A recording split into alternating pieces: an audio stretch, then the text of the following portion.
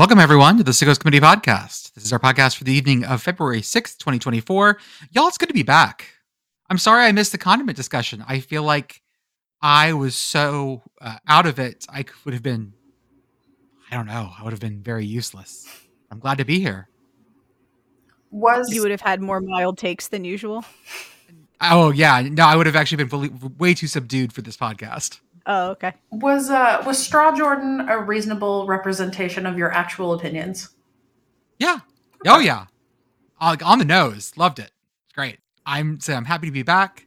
This morning I got the chance to do the Dumpster Fire podcast / YouTube show with the folks Urinating Tree and 5 Points Vids. That was a lot of fun. Got to talk about, theoretically it was about the Super Bowl, but right before I got on, they were talking about something like, I wonder what game has had the most punts in like modern football. And the minute they unmuted me, I was like, 1939 Texas Tech Centenary. So they never heard of it, which is always great to share that story with people. Oh. I think you're going to see a 5 Point Vids pretty soon about that game. I'm glad that our podcast for that is now on the free feed. Yes, it's great. Have you heard the good news of our Lord and Savior 1939 Texas Tech Centenary? I know. We'll just go door to door. And got to push Centenary as they're back, baby. And they're back and better than ever. It's like New Coke. Hey, Beth, I didn't get to wish you this the other day, but happy chord change day. Happy chord change day to all. The most blessed of days. Every 2-ish years, kinda, sorta. Kinda, sorta. So let me rewind for folks that don't know. John Cage was a absolute madman of a composer in the 20th century. One of the true, if you're someone that dislikes the kind of music that's like, I could have composed this, then you're really not going to like John Cage. One of his most famous pieces is 433, which is a 3-movement piano sonata. I think you would call it a sonata. Yeah. Written for 3 movements of complete It's definitely in sonata form. Yes. And because the whole point is that the movements are supposed to be exactly timed. So you sit, the piano keyboard's open, and then you close it for a certain amount of time. And then you shake it out like you're done with the first movement. You open it up again, or I forget you open or close it. But yeah, that's what you do. And it's supposed to be a meditation on what is real silence. I think the story, it's probably fake, but the idea that Cage went into a anechoic chamber at Harvard, and even with all the sound pulled out of the room, and an anechoic chamber is a chamber where there's no echo even, it's nothingness, it's dead. Mm-hmm. And he could still hear pitches. He heard his circulatory system and his nervous system, we thought it was. And so even in silence, there's sound. And this also goes to that great thing of, why people fucking hate paintings that are just a white canvas. But the idea of a piece of music with one rest is music. You keep adding rest. At some point, does it stop being music? Well, what if I put in all rest? Well, if oops, all rests. And it's interesting. But anyways, Cage wrote a piece called As Slow as Possible, where the only tempo marking is to play it as slow as possible. And on piano, these performances last usually 50 to 70 minutes. Right, because as each thing happens, you have to wait for the sound to completely fade. Right. And on piano, the sound will fade. Right. However, there exist musical instruments where that's not true, like the pipe organ. The pipe organ, if you continuously put air through it, sound will last forever.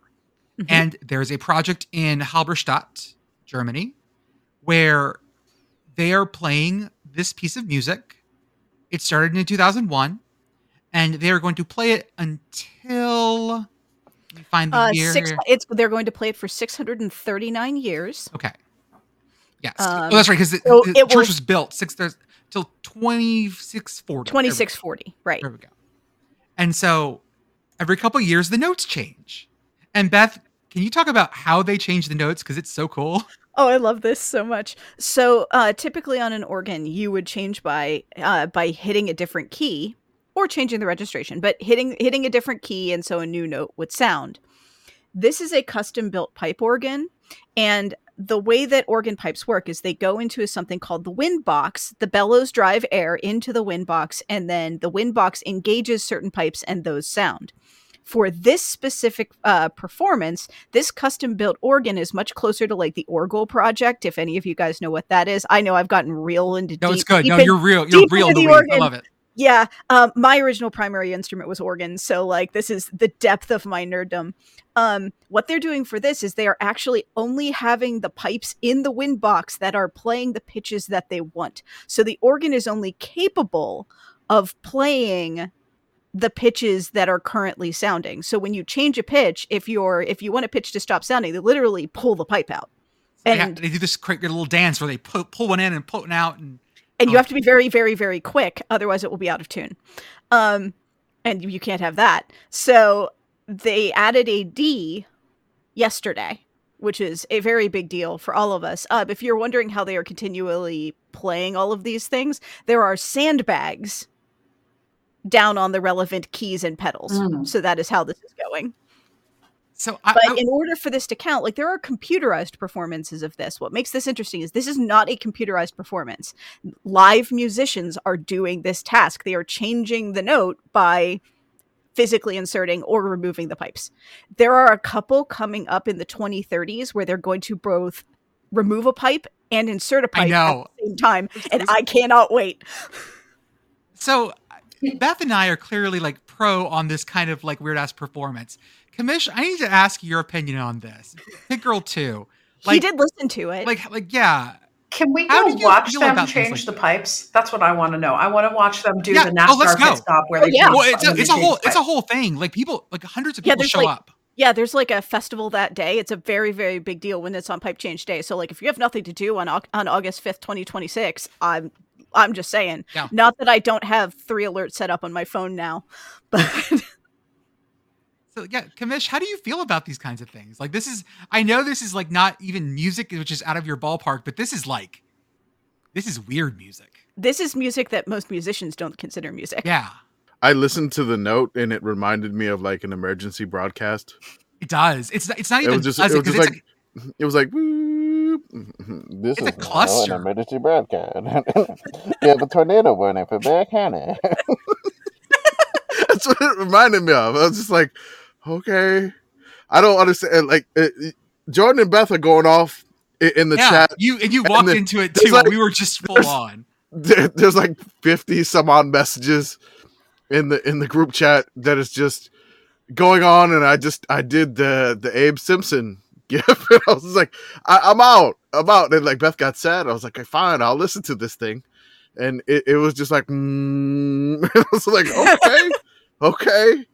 I don't know, but I mean, whatever.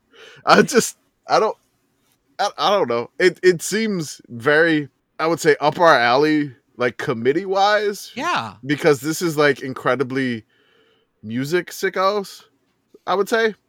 But I don't know much about it. Like, this is rules lawyery as shit. Oh yeah. Oh, you want it as slow as fucking possible?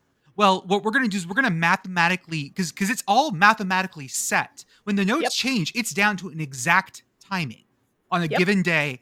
And because you've mathed this out so much, that is the ultimate rules lawyery bullshit. It is so picky.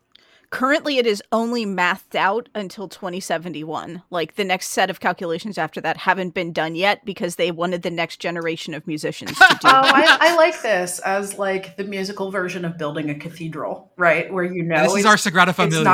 It's not going to be done until everybody's dead. I love that.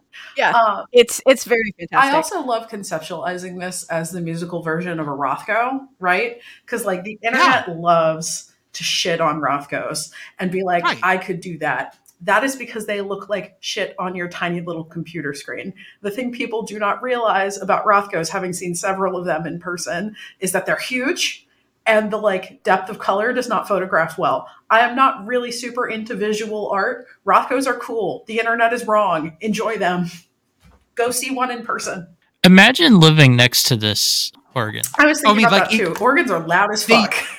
They used to have it like in a glass case to reduce the volume for the first 10 years. And then they decided, fuck that. Yeah, we should be appreciating this performance. So if you just walk in, like it's there the whole time. If you work in this church, I assume people work there. It's just there.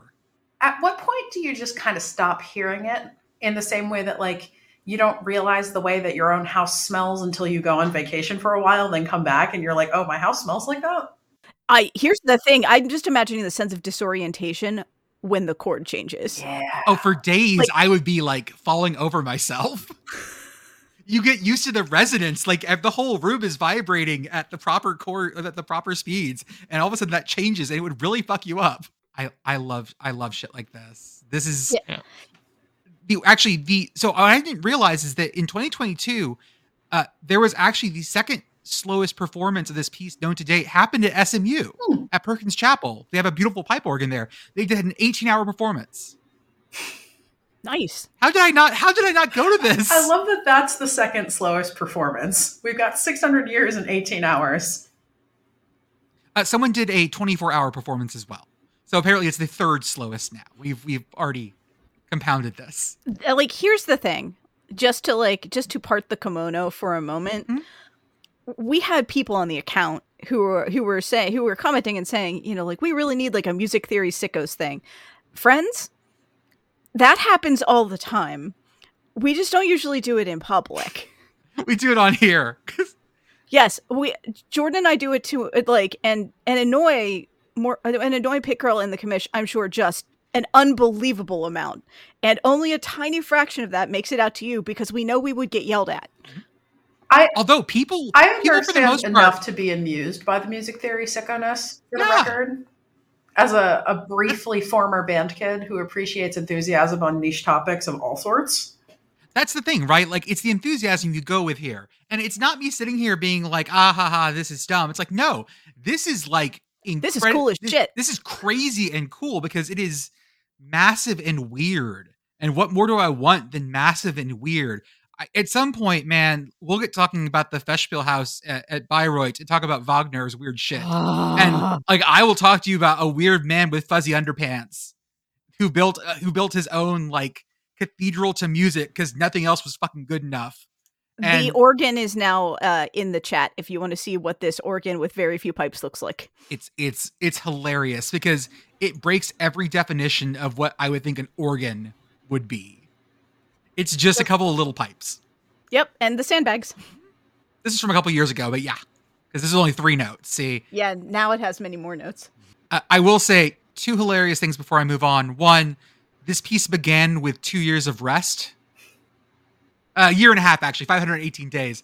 So everyone got there for the start of the performance, and this score is published. Everyone knows what the score is, but it starts with a rest of a year and a half.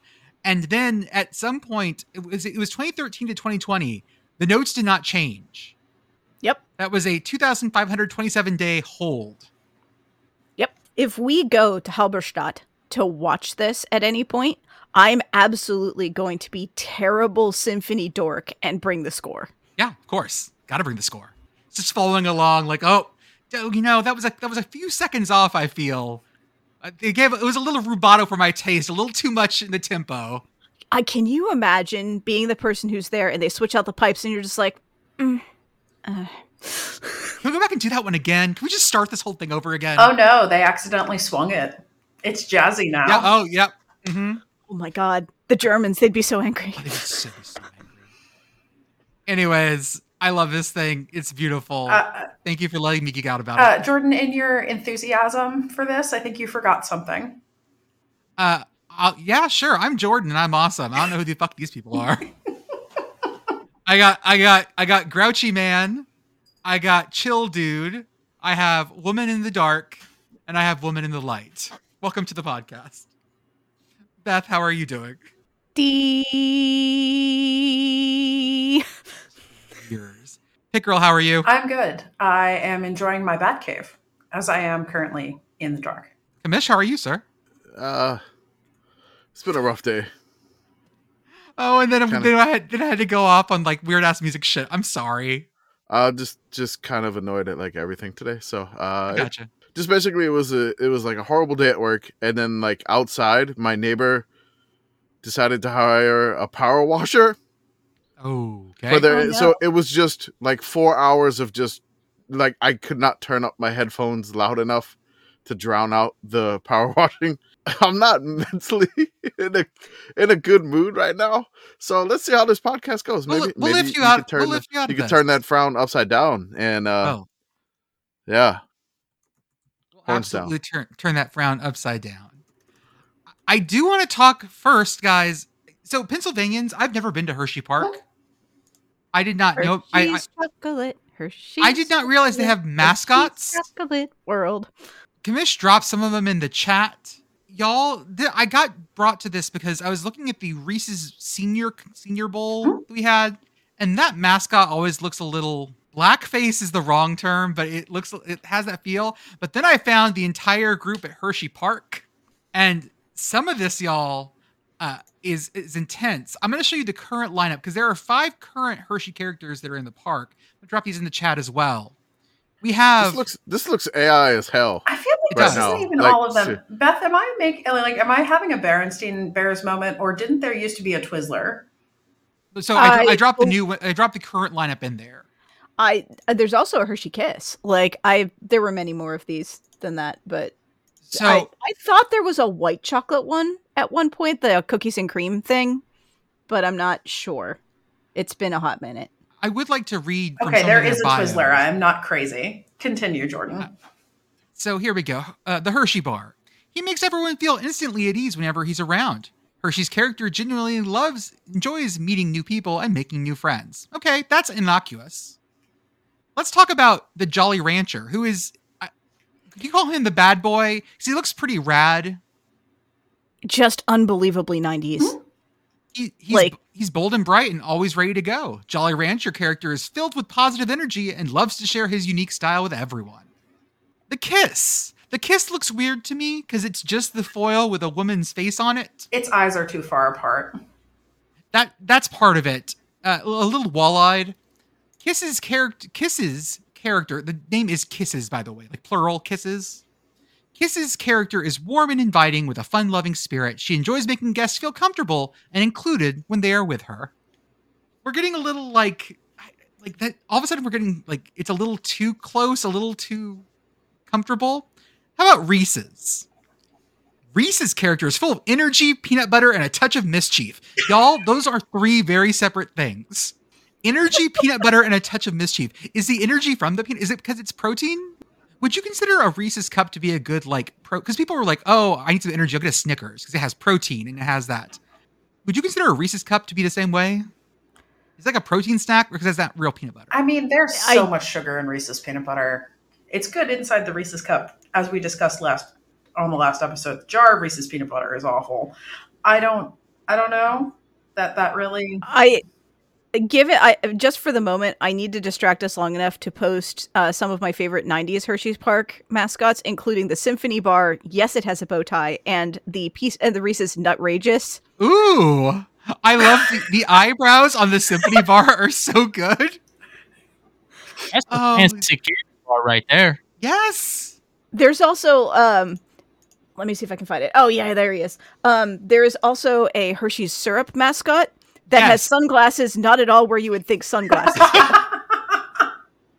That makes sense. No, it's wearing them on the head. Like, you know how people do when they don't need the sunglasses and they... Mm-hmm. Sorry, how would he bring those down over his eyes? Yeah, I don't know that his arms reach to move his sunglasses I don't think his head's too wide at the point where his eyes are. He's too wide. Reese's, by the way, likes the unexpected and enjoys making guests smile. That's also weird, y'all. Maybe the Hershey syrup guy, you know how when really little kids have glasses, they have the headband goggle thing situation? Maybe that's how the Hershey syrup guy's glasses work. I wonder how the Hershey syrup bottle would use the new Apple Vision Pro. Just strap it way over his head, get the extra long attachment. I don't know what this picture with the Twizzlers lady is. I don't know if the lady next to her is cosplaying as the Twizzlers lady. But this is the official picture from the website. This is from Hershey'sPark.com. Wow. Okay. Twizzler's character doesn't mind twisting herself into knots to make a guest smile. Weird. She's entertaining and easygoing. The twist you can't resist. Lots of language about making guests smile in this mascot descriptions. Right. It definitely feels like, We're going to make things extra special and make you smile. And I appreciate that. However, I don't know that we always need that. I have worked at an amusement park, not Hershey Park. I've worked at Kennywood here in Pittsburgh. Mm-hmm. And Kennywood already has 2 mascots. They've had 2. The one is the kangaroo. That's like their main mascot. Mm-hmm. Then they added a second one that's like in an arrow, which is like the Kennywood logo. So that's like their logo as a mascot.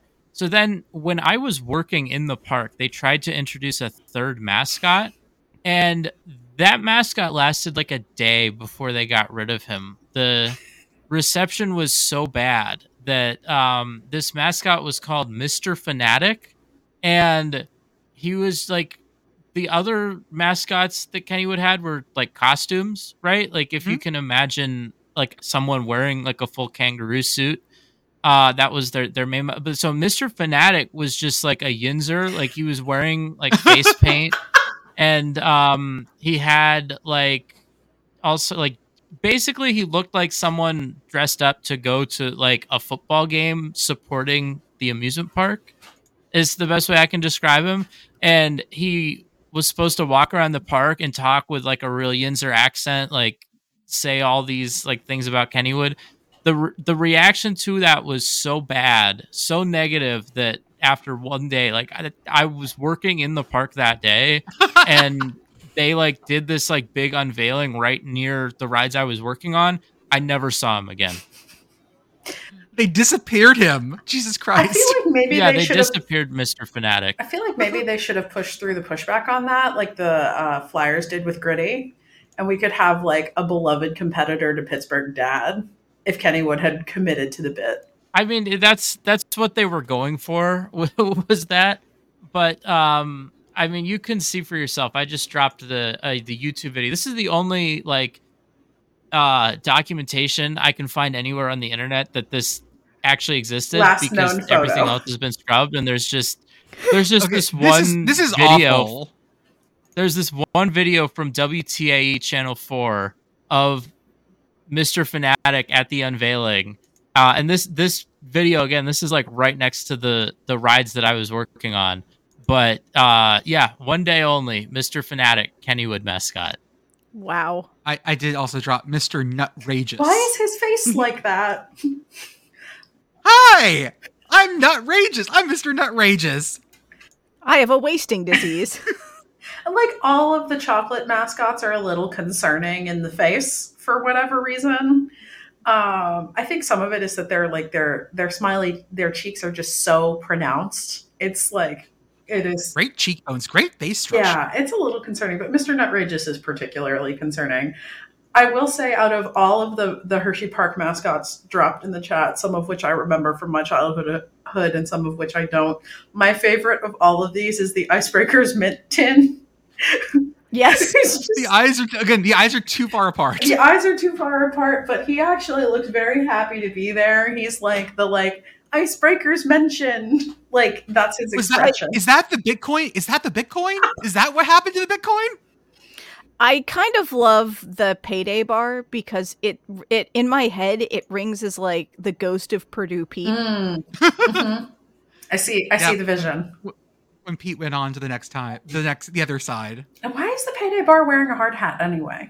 He's the working man. It's the working candy bar. I assume this was right after 9/11 because, the York Peppermint Patty's holding the American flag.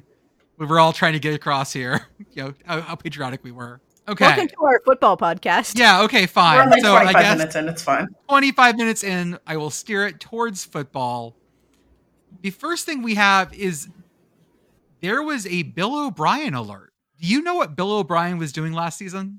Only because we discussed it on last week's podcast. I still think it's a good test to see if we remember what we talked about 2 days ago. Yeah. Well, I mean, the Bill O'Brien alert is what we created because we didn't know what happened with Bill O'Brien. Right. We needed to develop what is he doing? Like, what is Bill O'Brien doing? He was with the Patriots last year. I mean, he was first in the AFC South for a long time. People forget that his tenure in Houston was not awful. Sure, they went 9-7 a bunch, but they won the division. That was enough in the AFC South. It's his trouble started when he decided to be the GM too at the same time. Yes, that basically did not work out. And then he went to the Wayward coaching school with Nick Saban and became the offensive coordinator. And then he left to be the offensive coordinator and quarterbacks coach with the Patriots this year. Then, we found out and discovered on the last podcast, that he actually became the offensive coordinator at Ohio State. He did. And now, since Mr. Jeff Hafley left to be the DC of the Packers, he is rumored as a front runner for the Boston College job as a head coach. I know y'all said it last time, but I'm going to say it again. Man, Boston College is a hard fucking gig right now. Good God.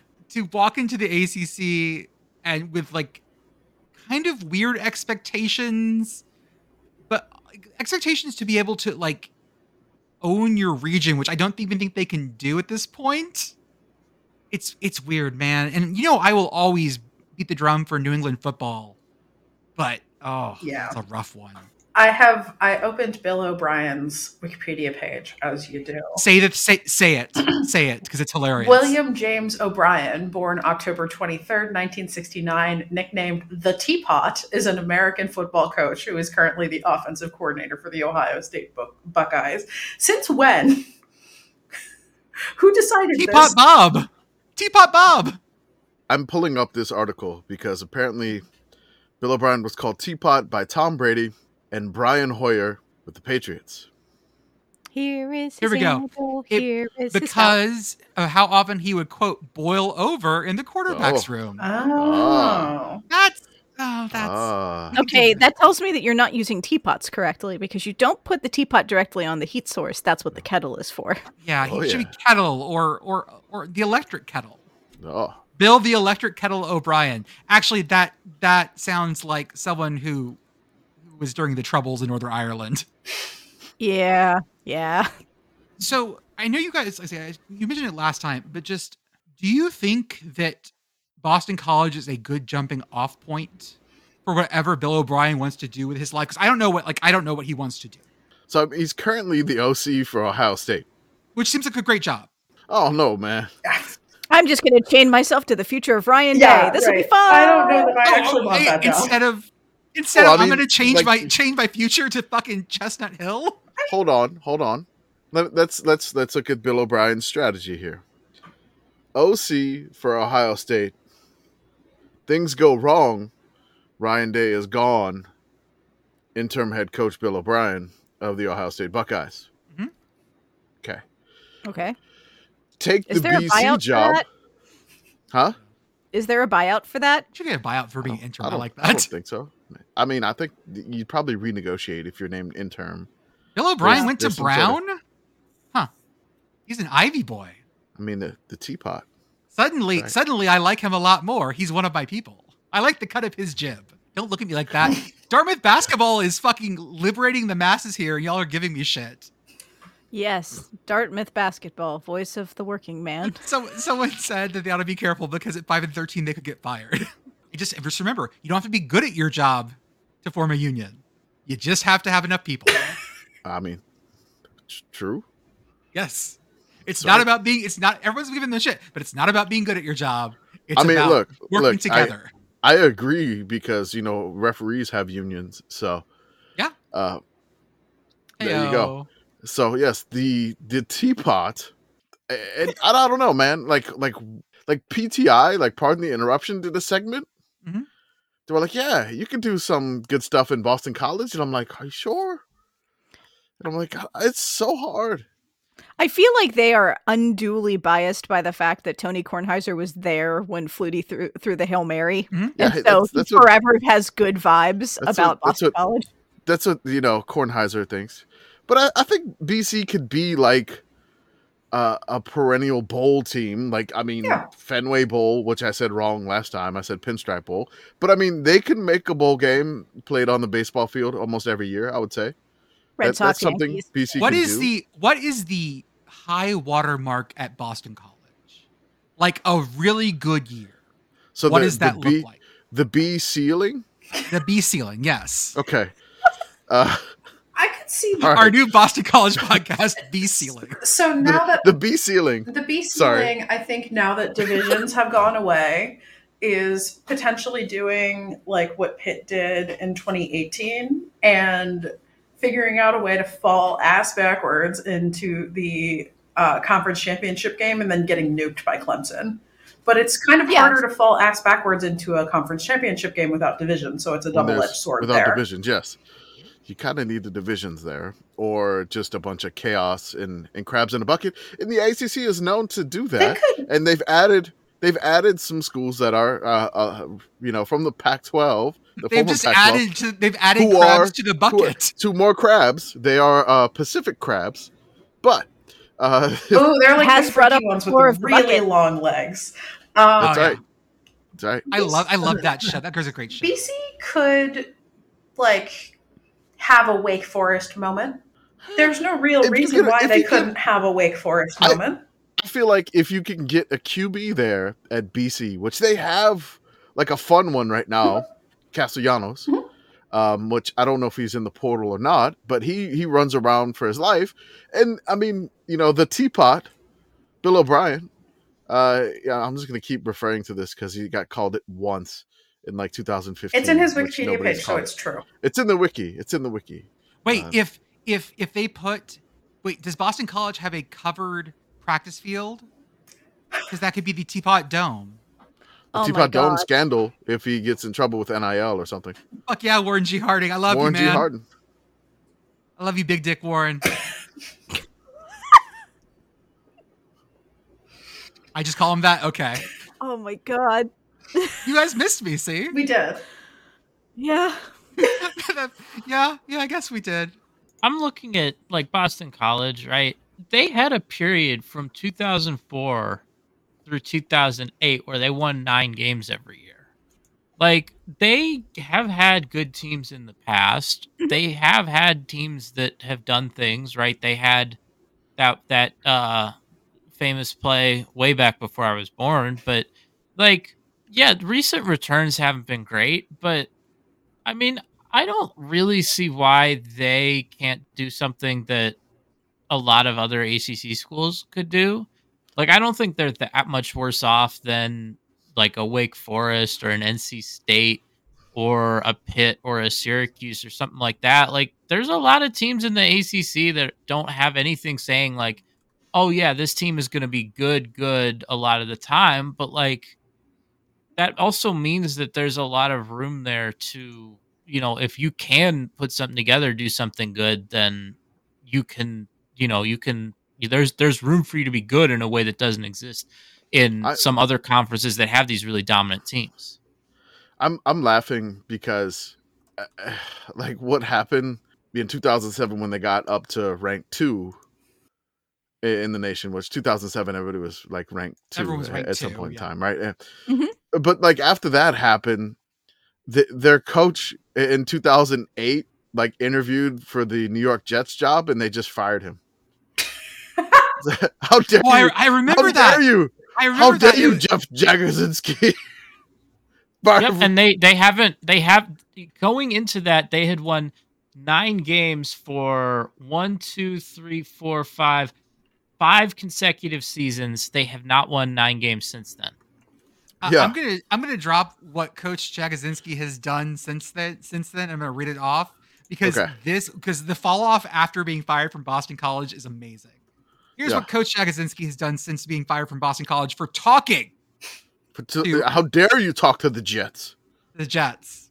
He was then the offensive coordinator for Tampa Bay, the head coach of the Omaha Nighthawks, which was a United Football League team, but not the United one this year. He was wide receivers coach at D3 NAIA Ave Maria. Offensive coordinator at Georgia State for a while, associate head coach at Georgia State, then was offensive coordinator at Notre Dame High School in Tennessee for 3 years, was the Dallas Renegades offensive coordinator for that was XFL 2, then was the offensive line coach for the Wrocław Panthers. I can never say that Polish name. WROCL with a little thing through it, AW. I forget how you say that. But of the European Football League. And then he was also the offensive line coach for the Philadelphia Stars of the USFL. Like from winning like 10 games at Boston College to just. Ooh.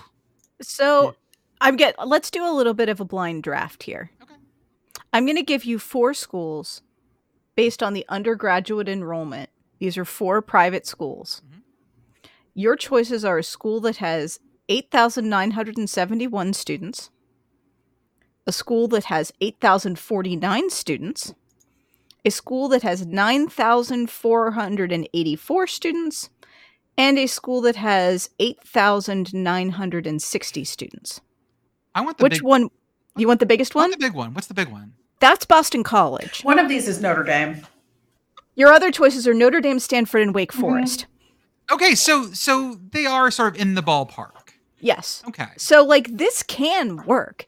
These are all schools that have pretty high academic standards, high to very high, and are small privates. Yeah. Well, I think the way like I just remembered him talking about Warren Harding again. Big Dick Warning and a small private. Jordan. To me, said small privates, and I lost it. I'm sorry. Thank y'all. I'm feeling better now. To me, the big question for Boston College is how well can they tie into like actual Boston? Because from what I've heard, Boston College is not really like it's Boston's college team in the sense of like they're the only game in town in football outside of like FCS and like things like that. And then also in basketball, there's no one that comes close to the level of conference that they're in for that as well. But like as a school, they don't really fit too well into like Bostonians are not like crazy about Boston College. Mm-hmm.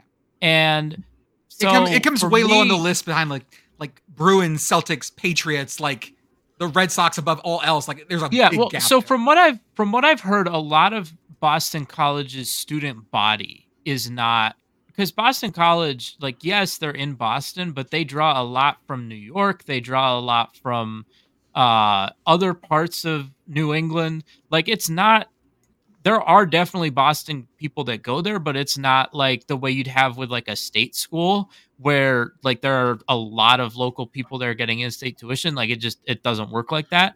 And so my question is just like, can they figure out a way to broaden their appeal and be more of a like Boston team? Because I think the biggest opportunity is like they're the only power conference team in all of New England. Mm-hmm.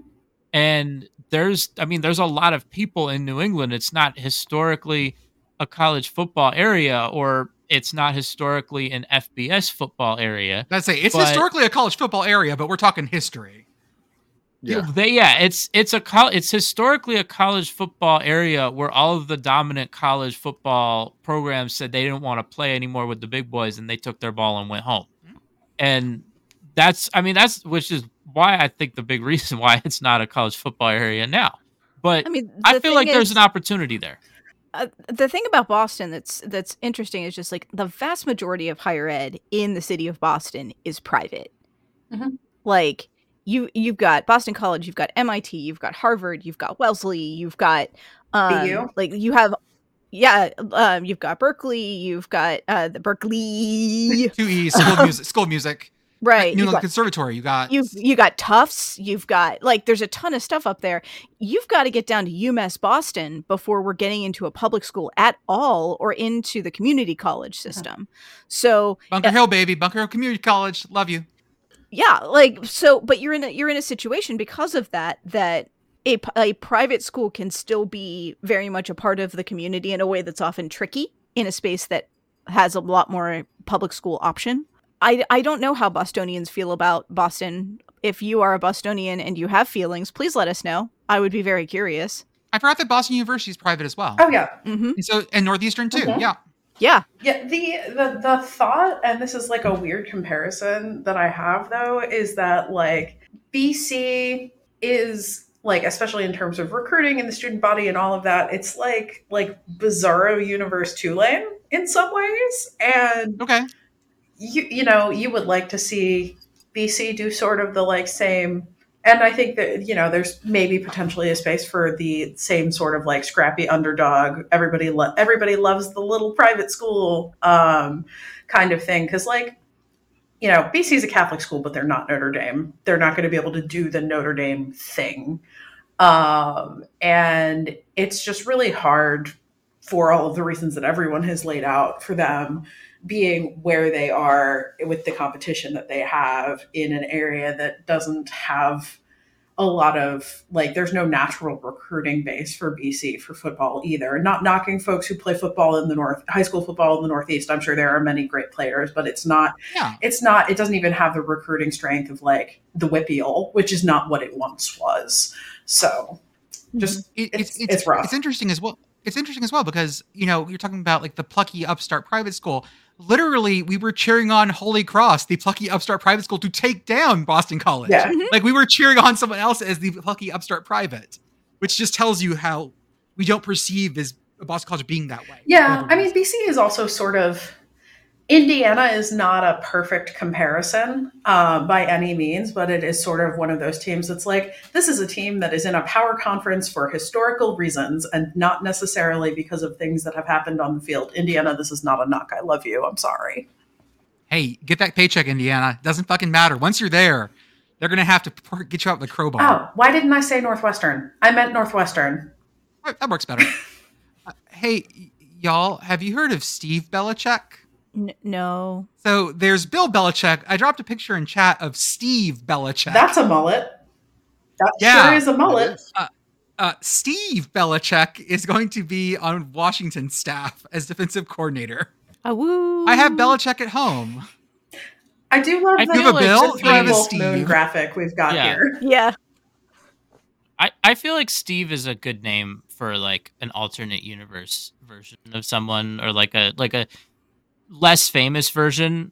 Maybe I'm just thinking of Stephen Baldwin, but I just feel like Steve is a great secondary person in your family's name. Wait, okay, so sorry. There was already a Steve Belichick who was Bill's father, but this is not Steve Jr. because he's named something different. The original was Steve Nicholas Belichick, who played fullback for Great Lakes Navy. Hey, great team. And the Detroit Lions, sure. Not as good team. And then you have Bill, and then you have Steve and Brian. Brian Belichick. I didn't know there was a Brian as well. So we got Belichick's all over the place. Isn't there also a Carroll now? Another, Pete Carroll's son is also being hired now. I think he's at Washington or Commish. What the hell? He's dropping all the best faces for Steve Belichick. The greatest hits of Steve Belichick.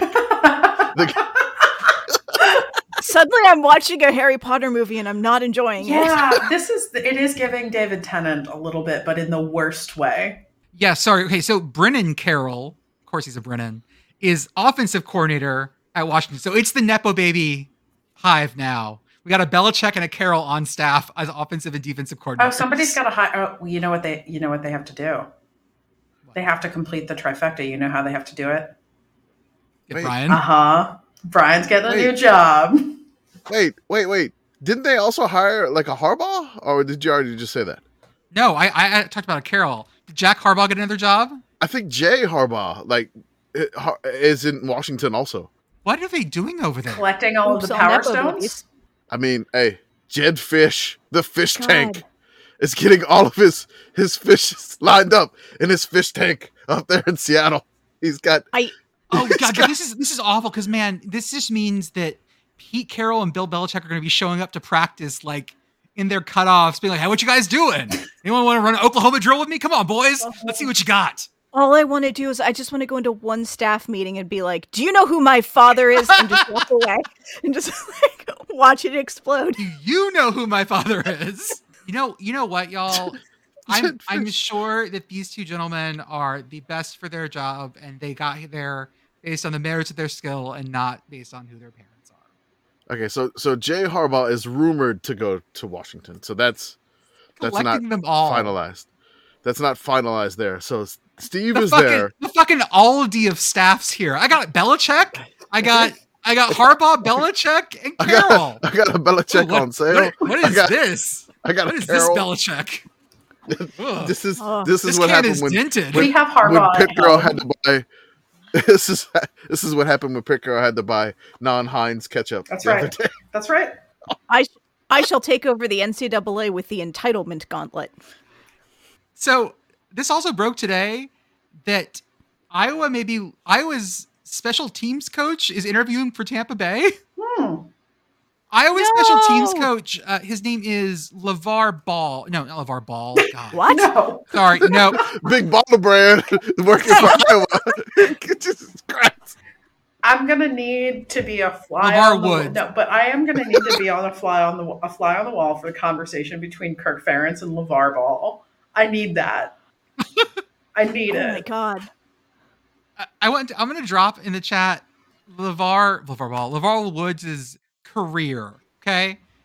Because he has been at Iowa since 2008. He was administrative assistant for a while, then linebackers coach, then tight ends coach, and has been special teams coach since 2018. He's been good there, but he's only ever been in Iowa. And there are some folks, when I posted this, Iowa fans that were like, well, he's got to go somewhere to get some seasoning. It's good. He's getting out of there. He's got to go, because he's going to come back and take over the program. So he's got to get out there and get some seasoning someplace else in Tampa.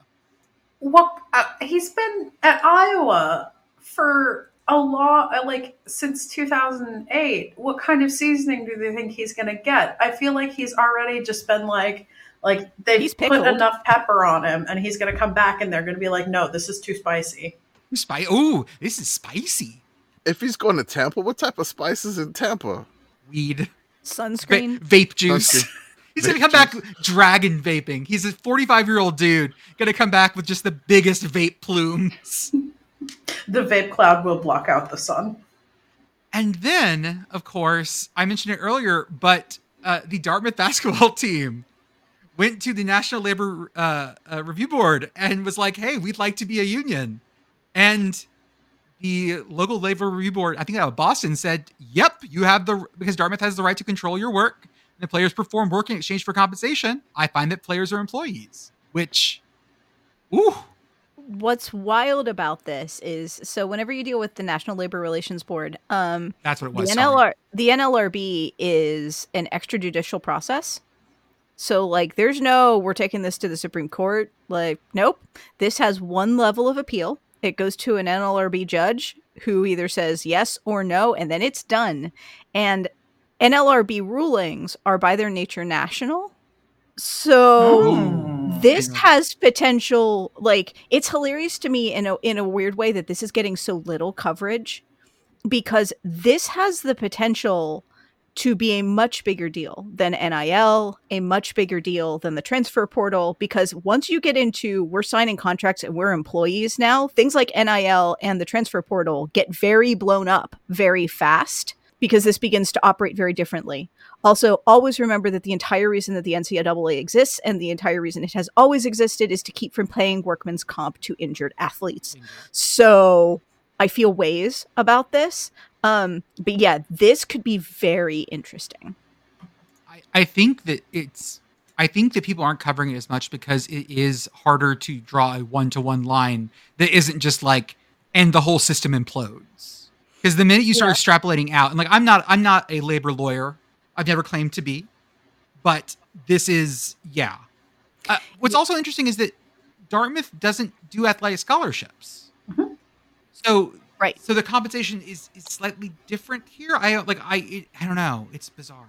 This is crazy, and has the potential to blow up. The Ivies have some of the weakest cases to be deemed as employers. Mm-hmm. Like, this is one of those things where, like, if the Ivies are going to be called to account on this is big trouble for everyone else, because it becomes very difficult to argue like that other college athletes are not employees.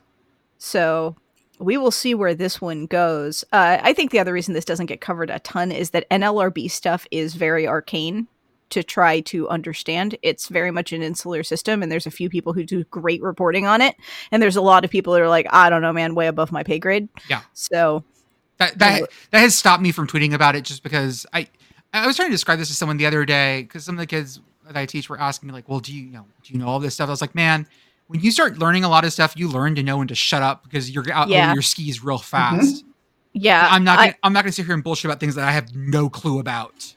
Yeah, I know like a little tiny bit, and we're gonna ride the Dunning-Kruger effect to hell on this one. Like, I know how little I know, and even what little I know makes me go, huh, this could be real fun. Before we get on to our what should I watch, things that I should watch, or what should we call it? What is coming up and why should I watch it? Wiscoozy. Wiscoozy. Wow. Wiscoozy. Wow. Wow. WICUAWSIWI. It reminds me of, I love the movie Eurotrip. It's one of my favorite, like, random 2000s movies. And I think it's Fred Armisen as a really horny Italian dude just going scoozy over and over again. It's a great movie. Everyone should watch Eurotrip. Scotty doesn't know is a banger. Scotty doesn't know is a banger. Thank you. Some of the things we have going on, as always, for $5 a month, you can join our Patreon and get access to our Discord. You get to talk about, just during the week, all of our projects. You can come and yell about whatever game you're watching, or you can come holler about literally whatever is on your TV. We got folks that are into racing. We got lots of folks who are so deep into college basketball right now, or professional basketball, or hockey of any level. And there's a Super Bowl thing going on that people apparently care about. So yeah, there's that. You also get access to our paywall Substack posts as well. We also have our merch store, which now has our safety alert sticker and our Ladies is Sickos sticker. That's at sickoscommunity.org. Is it not up yet?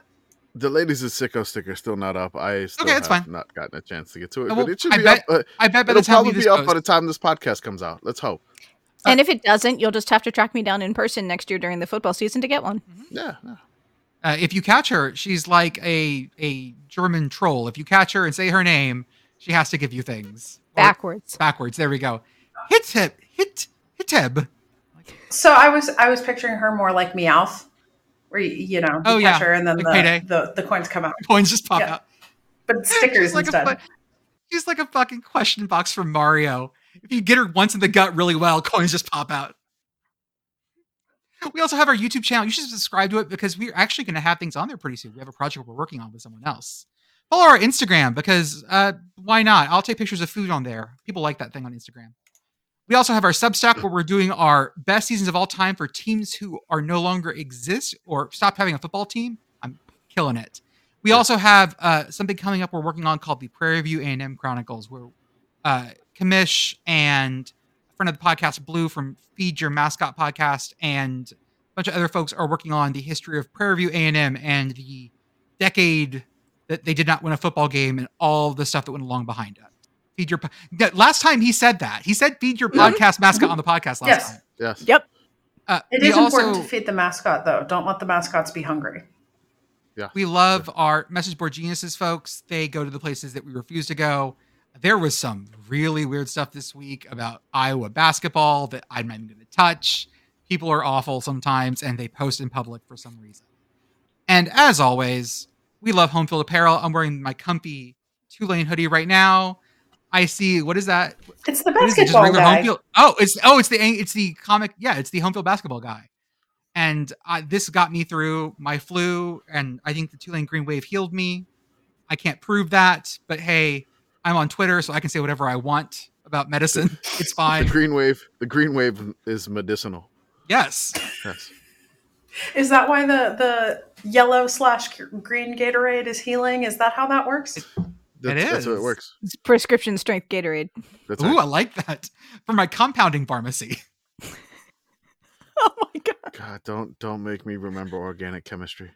Oh yeah, no. So if you've never ordered from Homefield before, use offer code yes, yes. That's 3 ha's for 15% off your first order.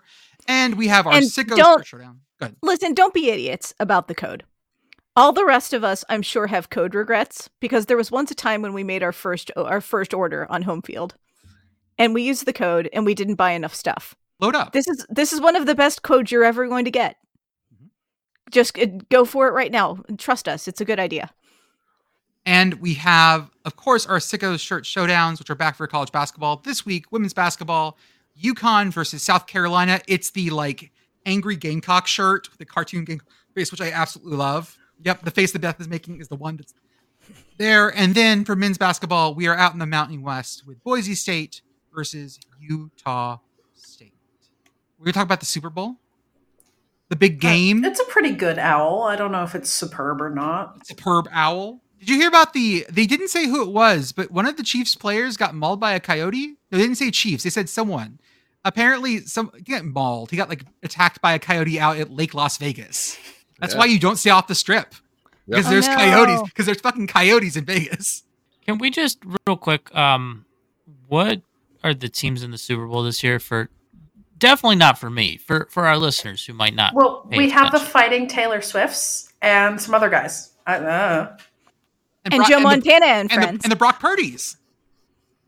Mr. Irrelevant. Mr. Iowa State. The purdiest Brocks. What team is that? I don't know what team Brock Purdy is on. I assume he's not still on Iowa State. The San Francisco 49ers. The San Francisco. Actually, no, Iowa State made the Super Bowl. I'm really pleased to inform you that the Iowa State Cyclones are in the Super Bowl. They're actually replacing the Lombardi Trophy with the Cyhawk, and I couldn't be happier. Love it.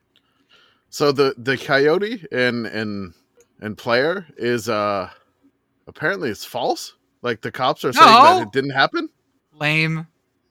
I'm just imagining somebody who's in the middle of going through the rabies series trying to play in the Super Bowl. I can't trust. It was like Las Vegas News on Twitter. I can't trust them. What do you mean? It's a blue check. You can't trust a blue check. Can't do it anymore.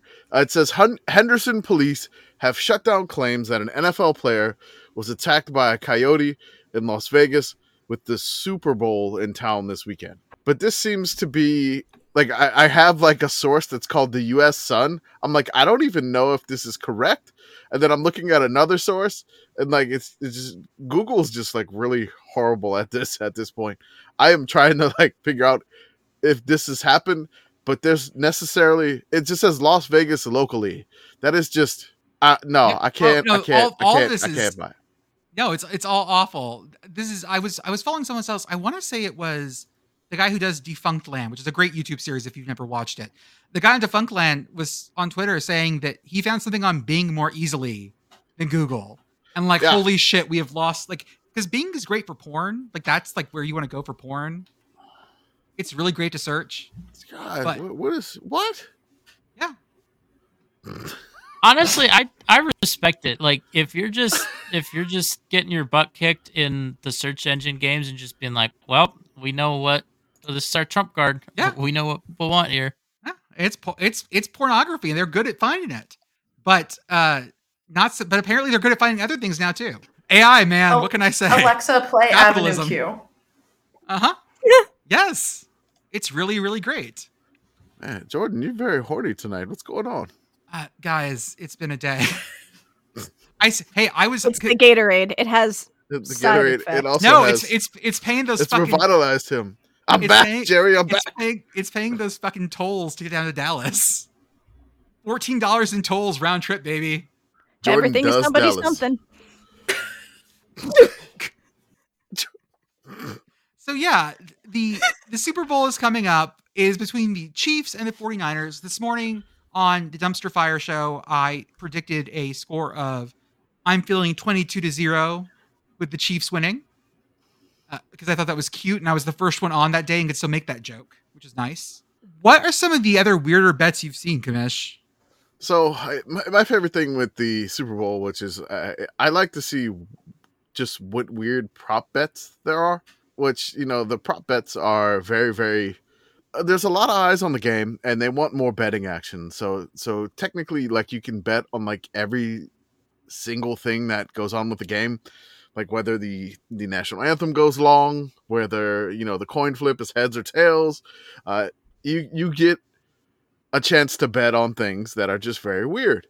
So I love the prop bets because these books will just throw out crazy random bets and you just have passionate opinions about that. What my friends and I used to do, we used to do something called petty bets for the Super Bowl, and we would just hey, just bring a bunch of ones and we're going to do petty bets throughout the game.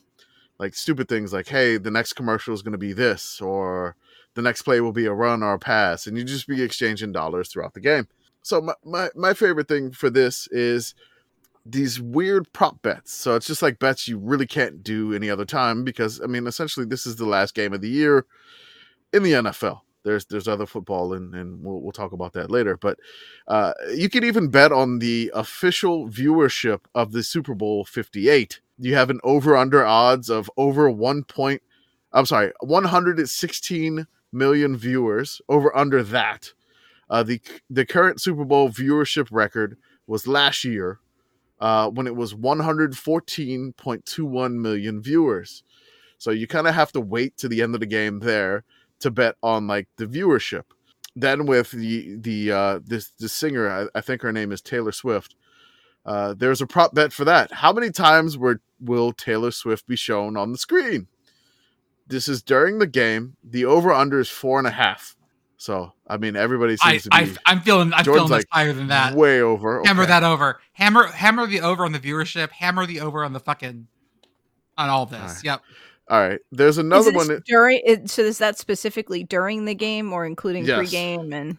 No, so it's like during the game while the camera's on her. So they're very specific with this stuff because like we got to have rules. I know there's a line as to whether or not she is proposed to. There's multiple proposable things associated, not just her associated with it. So this is we'll go over a couple other ones here. It says, will an unauthorized person enter the field of play? This is essentially known as a Super Bowl streaker prop bet. So essentially, if a person from the stands runs onto the field without permission, then that constitutes an unauthorized person entering the field of play. If that person is you, the bettor, is that insider betting? I don't know. Is this like being the change you want to see in the world? This is the Alabama. This is the guy that knows the Alabama coach going, I have all the answers. Look at my phone. I know who's going to pitch. It's Take me. my money. So if you bet enough to offset the cost of the ticket and to offset whatever costs and fines you're about to incur with the Henderson police and turn a tidy profit. I mean, Vegas, baby. It's who knows? A couple of other the classic prop bet at the end of the game is what color liquid will be poured on the winning coach. So there's multiple colors here. That's purple, red, blue, lime, green, yellow. That's all in one. Orange, clear / water, or none of the above. So apparently there was an underdog last year, which was purple. And that was after the Chiefs win last year. So purple is not the favorite. The favorite right now, it still seems to be like it's tossed between red and blue. But that's probably one of my favorite prop bets. The favorite thing here is we talked about the proposal. It says, will any player propose to his girlfriend on the field after the game? Yes or no. They have odds there. And then they mention like a Drake Super Bowl curse. There's a weird bet here. It says like, what will happen to the price of Bitcoin during the Super Bowl? The price of Bitcoin goes up or it goes down. I'm like, this gets really far into the weeds. What does the Super Bowl have to do with Bitcoin? Nothing. But people who own Bitcoin have to bet on things because that's what they're just conditioned to. I mean, it says the same. It's the same thing as like the correlation between days and years. There is none. Actually, yeah, no. Now that I think about it, that makes sense. Like, just Bitcoin users are gamblers. Yes, essentially, you buy Bitcoin, you're probably gambling like as that's normal all basis. That's all you can do with Bitcoin because you really can't even buy drugs with it anymore. You can't buy assassins with it anymore because those websites are down. So all you can do is just bet on Bitcoin going up in value and selling it to someone else. Do we accept Bitcoin? We should. I mean, can Patreon do that? I have no idea. Join us. I'll take Bitcoin. Take some Bitcoins. There's a couple of the last two bets I really want to go over here. They're kind of weird questions. It says, will any player record an octopus? What the fuck is an octopus? Yeah, exactly. Like everyone's like, what? What is an octopus? So it sounds like a wild prop bet, but basically the octopus is really quite simple. If a player scores a touchdown and then scores the 2-point conversion, they have recorded an octopus. Oh. When did this become a thing? I don't know. We should start keeping track of it, though. There is an NFL Octopus Tracker Twitter account that we are now following. Excellent. Okay. There's one more thing here, which is our favorite one we already follow.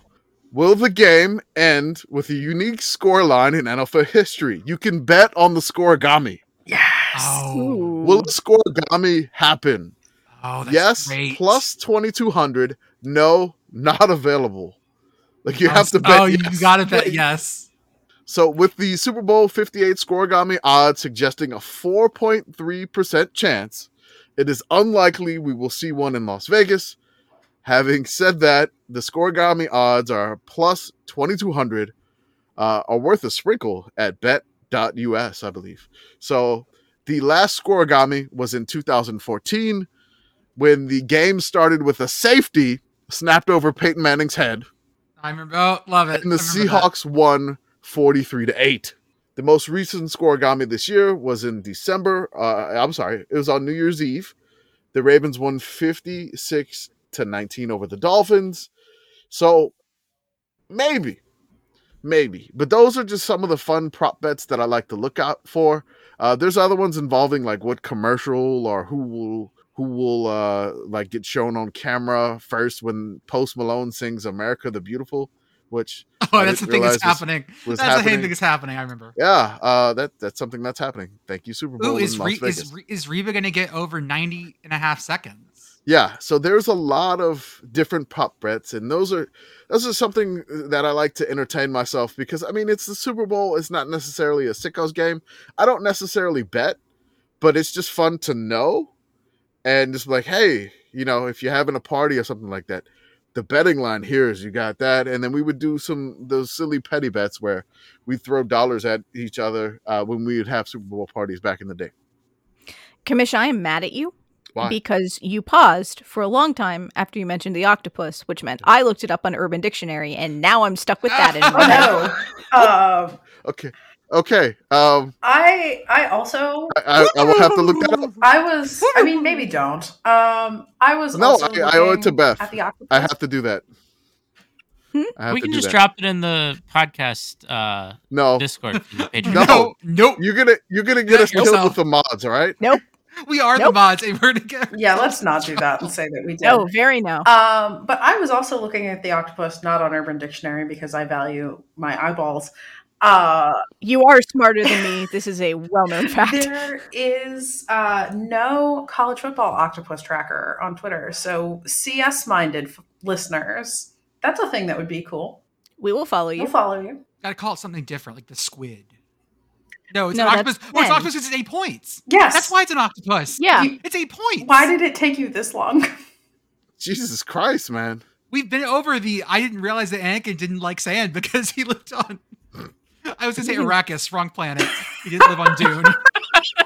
Close. Tatooine, same thing. We're going to start up one that's just called, like, the Pentapus, and it's for people who score a safety and a field goal in the same game. Pentapus sounds so worse. I don't know why. Yeah, especially after reading Urban Dictionary. So me and Beth were here now. Yeah, Commish, I saw your face. I assume you were reading Urban Dictionary based on that expression. The first definition was okay. I thought it meant something else, and then I saw the second definition. Yeah. And I was like, oh, okay. That's fine. I did not need to know that. I'm sad now. Is there like a rural dictionary? Just like everything's like super wholesome and old timey. Rural I'm looking at dictionary. I can't hear rural without the fucking rural. 30 Rock joke. The rural juror. The rural juror. Oh, it's the rural juror. My kid's working on his R's right now. And there's actually a definition on Urban Dictionary for the rural dictionary. It's a website link that just redirects you to the Urban Dictionary. Probably a reflection of Urban Dictionary's sense of humor. Yeah, that's pretty much it. The rural dictionary. Anyone else have any Super Bowl opinions? Everyone excited about the new Taylor Swift album? The Dead Poets Society? What's it called? Dead Poets Society. What? I am interested to see what the genre of the new album is, given that Taylor has been reinventing her sound with every new album for a while now, not including Folklore and Evermore being twins. This looks like an introspective one. It does. I think it's looks like going to be like not like Folklore and Evermore, but like sort of We're not going to have a shake it off on this one. No, this is going to be some like Jack Antonoff shit, but not like Midnight's. By the way, Commish, the album is called The Tortured Poets Department. I was close. Okay. I was about to get on my desk and go, "Oh, Captain, my Captain." There's it's unlikely that I'm big mad about Joe Alwyn in this album, so get ready. So there's no chance of me teaching this one to my junior high marching band, probably. I don't know. There might be a good banger on here. I mean, there is one. This is your slow piece. This is your ballad. You don't give a junior high marching band a slow piece. What are you, high? They have also, Taylor has released the like track list for this. And I believe that there's a Post Malone feature, and there is also a song called Florida, 3 exclamation points featuring Florence and the Machine. So, you never know. I do like the piece called I Can Fix Him, parentheses, no, really, I can't. That's that is some Lana Del Rey shit there. Yep. There's also one piece on here called A Piece, because you can hear I'm a musician, called The Smallest Man Who Ever Lived. That one's going to be a banger. Man, y'all just be like listening to that. How I will just be over here listening to music. This is reaction. We got to do reaction content now. That's what's big on Twitter. Commish reacts. Do I need to like show Swift. Like my face with like a reaction? No, we'll get you one of the Arthur. What's it called when you do an anime character over someone's VTuber? Yeah, Commish is a VTuber. That's not what we're doing on YouTube, by the way. It is now. Not yet. Not yet. Okay. Not yet. Well, I mean, we don't want to show our faces because we have to stay inconspicuous, incognito, so to speak. Yeah, we are. We got to keep the mystique. Podcast incognito mode. We're a committee. We don't need to be seen.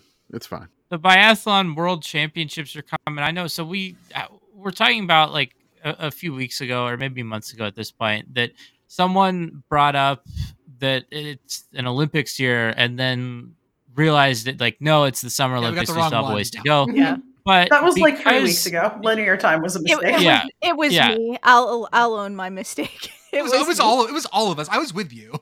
Yeah. Well, so we may not have the Winter Olympics, but a lot of the Winter Olympic sports have their own like world championships that they will have on the other side of Olympics. So like, oh, we're not doing the Olympics, we'll have the world championships kind of opposite that.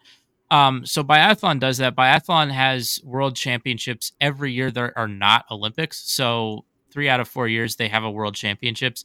It basically functions the same as the Olympics in that it lasts for like 2 full weeks, and they contest every single race that they do. I am just going to run down some very basic things about biathlon. So the Biathlon World Championships are in Novo Mesto, which is in, it's not the Czech Republic anymore. I forget what it's called now. Czechia. They like changed the name. Yeah, Czechia. So that's where it is. Typically, these are always held in Europe. Biathlon, the athletes are mostly European. The countries competing are mostly European, but there are some countries from outside. That's the flag, by the way, of the town it's in. Ooh, knives. Yeah. 2 knives. It's in Moravia, which, oh, by the way, also Moravian flag, Moravian seal, one of my favorites.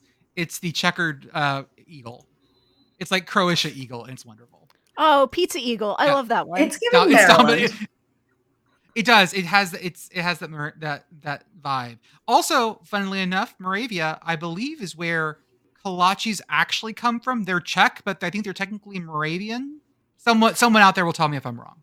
Okay, so the way that you watch biathlon, it does vary from country to country. There are some countries that have their own TV broadcasts. The U.S. actually used to have their own broadcast of biathlon back when the Olympic Channel was still a thing. Oh, yeah. And then when NBC shut down the Olympic Channel, they took those over to Peacock. But then NBC just like let the rights lapse. They did that for a lot of the sports that had been on the Olympic Channel. They just stopped covering them, basically. They let all the rights lapse. So now no one has the American broadcast rights for biathlon. So you can just go on the Eurovision Sports app and just get like the direct feed from them. So they're basically any country that doesn't have their own broadcast deal for biathlon, you can watch that way. So I think Canada also, for our Canadian friends. I think they also, you can just go on the Eurovision Sports app, or on the Eurovision Sports website. You do have to make an account. I don't think it's Eurovision Sports. It is. It's like, yeah. It's like they have some sort of like subsidiary that does. Oh, that's wild. Okay, yeah, never mind. I thought you were talking about something else entirely. They do have a Eurovision Sports app. Cool. Yeah. So basically, that's where you go. So you can make a free account and then get the app, or go on the website and watch it that way. But some basics with biathlon, right? So you start every race in the stadium. And when I say stadium, it's basically like an area where there's a bunch of stands and a shooting range. It's not necessarily like a full built-up thing. The idea of having like a stadium for a Winter Olympics was always funny to me. Like, we're going to build this fancy new stadium for a Winter Olympics, where none of our events are stadium events. Yeah, so it's just like big stands. There's a shooting range. There's like some facilities there, but it's referred to as the stadium. So every race, you start in the stadium, then you go out and you ski a course that will be set. So you'll be skiing laps around the course. The laps, depending on what discipline you're racing, can range from 1.5 kilometers to 4 kilometers in length. So you go out, you ski a lap, and then every time you come back through the stadium, you have a shooting range, and you have to stop at the shooting range, and you shoot at 5 targets. They're 50 meters away. So to put that in perspective, that's about, if you were at midfield at the 50-yard line on a football field, you would be shooting into the end zone. So it's sort of like the length of a Hail Mary.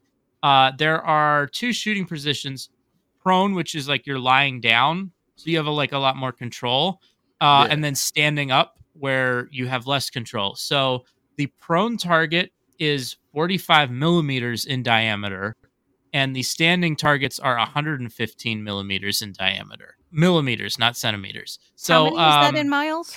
So that's how many yards is that? That's less than 2 inches, 45 millimeters. Okay.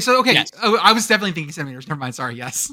And then the other target, about 4.5 inches. Okay. Yeah. Nothing resembling Warren G. Hardin. No, the hard man was like, I mean, you know, we can stop. Just you know the measurement of rod. Well, it's because for Warren G's it's 1 rod. So if you had, yeah. I'm so mad right now. Well, in rod we trust. All right. Just imagine, right? Like, you're standing at midfield in a football stadium, right? And like your target is in the end zone, and it's that big. I mean, like, you talk about the accuracy that they have shooting the rifles. It's probably more than any quarterback. But while your heart is racing because you fucking cross country skied for right. So that's the big thing, is that every target you miss, you get penalized in some way. So depending on the discipline, you either have time added to your time, right? You have a time penalty. You could have a penalty loop where you have to, there's like, you ski around an extra loop. That's the amount of targets you missed before you go back out. We will punish you with more cardio. Oh my God. That's right. Or the other thing that can happen only in the relays, you actually have extra bullets that you have to manually load into your gun to like replace ones that you missed, which ends up costing you time because you have to do that whole process. I thought you were going to say, it's like, oh, we're going to put one of your teammates out there, they have to hold the target in their hand or something. William Tell this. I wanted this to be more like Oregon Trail rules, where like we're taking bullets away. Now it will be hard. You've only shot 200 pounds worth of target. You can only bring back 20. Hey, Arthur, is it better to be a good skier or a good shooter in biathlon? Well, it's good to be good at both. But if you had to pick one, you're absolutely going to pick being a good skier, because you can be not a very good shot and maybe you get lucky and you hit your shots, right? Like, generally a good shooter is hitting like maybe 90% of their targets. An acceptable shooter is hitting somewhere in the 80s. If you're hitting in the 70s, then like, oh, that's a weakness for you. And below that, it's, not even you're going to really struggle. But let's say you're like a 75% shooter. You can do the math, right? If there is let's say it's one of the ones that you only have 10 shots. Some of those times you're going to hit all 10, right? Just like probabilities, right? So if you are a good skier and not as good of a shooter, like you will have opportunities. You'll have good days where the targets will go down for you. And then if you stop reverse, like you can be hitting all your targets, but you're just never going to have the speed to beat out someone who is maybe missing more targets, but is a much faster skier. Because the penalties, like they're penalties that can really affect you. But if you don't have that base level of ski speed, like you're going to be going up against someone who's just so much faster than you that they're going to ski off those penalties and beat you. One athlete I want to bring up here that's really interesting is the Anna Maria Lampitz. She's Slovenian, and she was a cross-country skier. She was like an Olympic caliber cross-country skier, had a career there, and then decided she wanted to come make the switch and do biathlon. And so she's the fastest skier on the women's side. Overall, there's nobody who's a faster skier than her. But she only hits 71% of her prone and only 59% of her standing targets. But if you do that math there, right, just with those probabilities, in the women's sprint, which only has the 2 shooting stages, so 10 targets, right, 5 prone, 5 standing, there's a 1% chance that she goes clear with those numbers. So, if she does that, she wins the race. But that's always something to watch for, is you can have a lot of unpredictability because of the nature of the shooting. So, there's some like cross-country skiing, you can know exactly who's going to win in a good number of races, just because if someone's really physically dominant, if they're really good, they can just go out there and do it. In biathlon, you have that added variability. Like you can never know, even when like the best of the best are at their peak, they will still get upset because just they'll miss a target and someone else won't, and that's how it goes. I would like to bring up something I found called the Biathlon Integrity Unit. Bum bum. The BIU? Yes, the BIU. Talking about things that are prohibited. Okay, here's what you can't do. Substances that are banned at all times, but are not limited to, are included but not limited to. Hormones, anabolics, EPO, beta blockers. No. Ooh. Slow your heart down. Yeah, because it barely makes it easier to shoot. That's right. Masking agents and diuretics. Also, blood transfusions or manipulations or intravenous injections in some situations.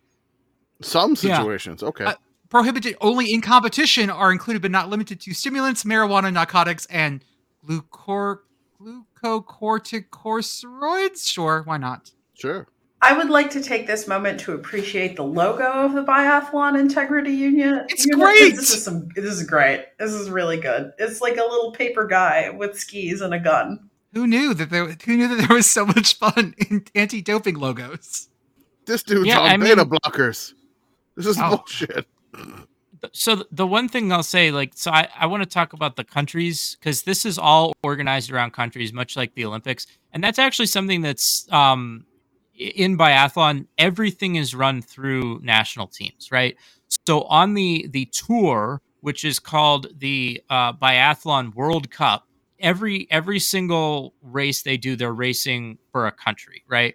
So there's no if you watch like the Tour de France, for example, you'll see there are teams, right? Like you might have, I know the UAE team or something. Yeah, right. Like there used to be stuff like that. Like everything in biathlon is national team. Like your race, it's like the Norwegian team and the French team. And so one thing that's going to be interesting for the second year in a row is that there are going to be 2 teams missing that have been missing for going on 3 years now, or 2 full years. So they're going into their 3rd year missing in Russia and Belarus. That Russia would be a contender for taking some of these overall big medals, and Belarus would have been a contender to maybe not, have a lot of medals, but definitely win a medal here or there.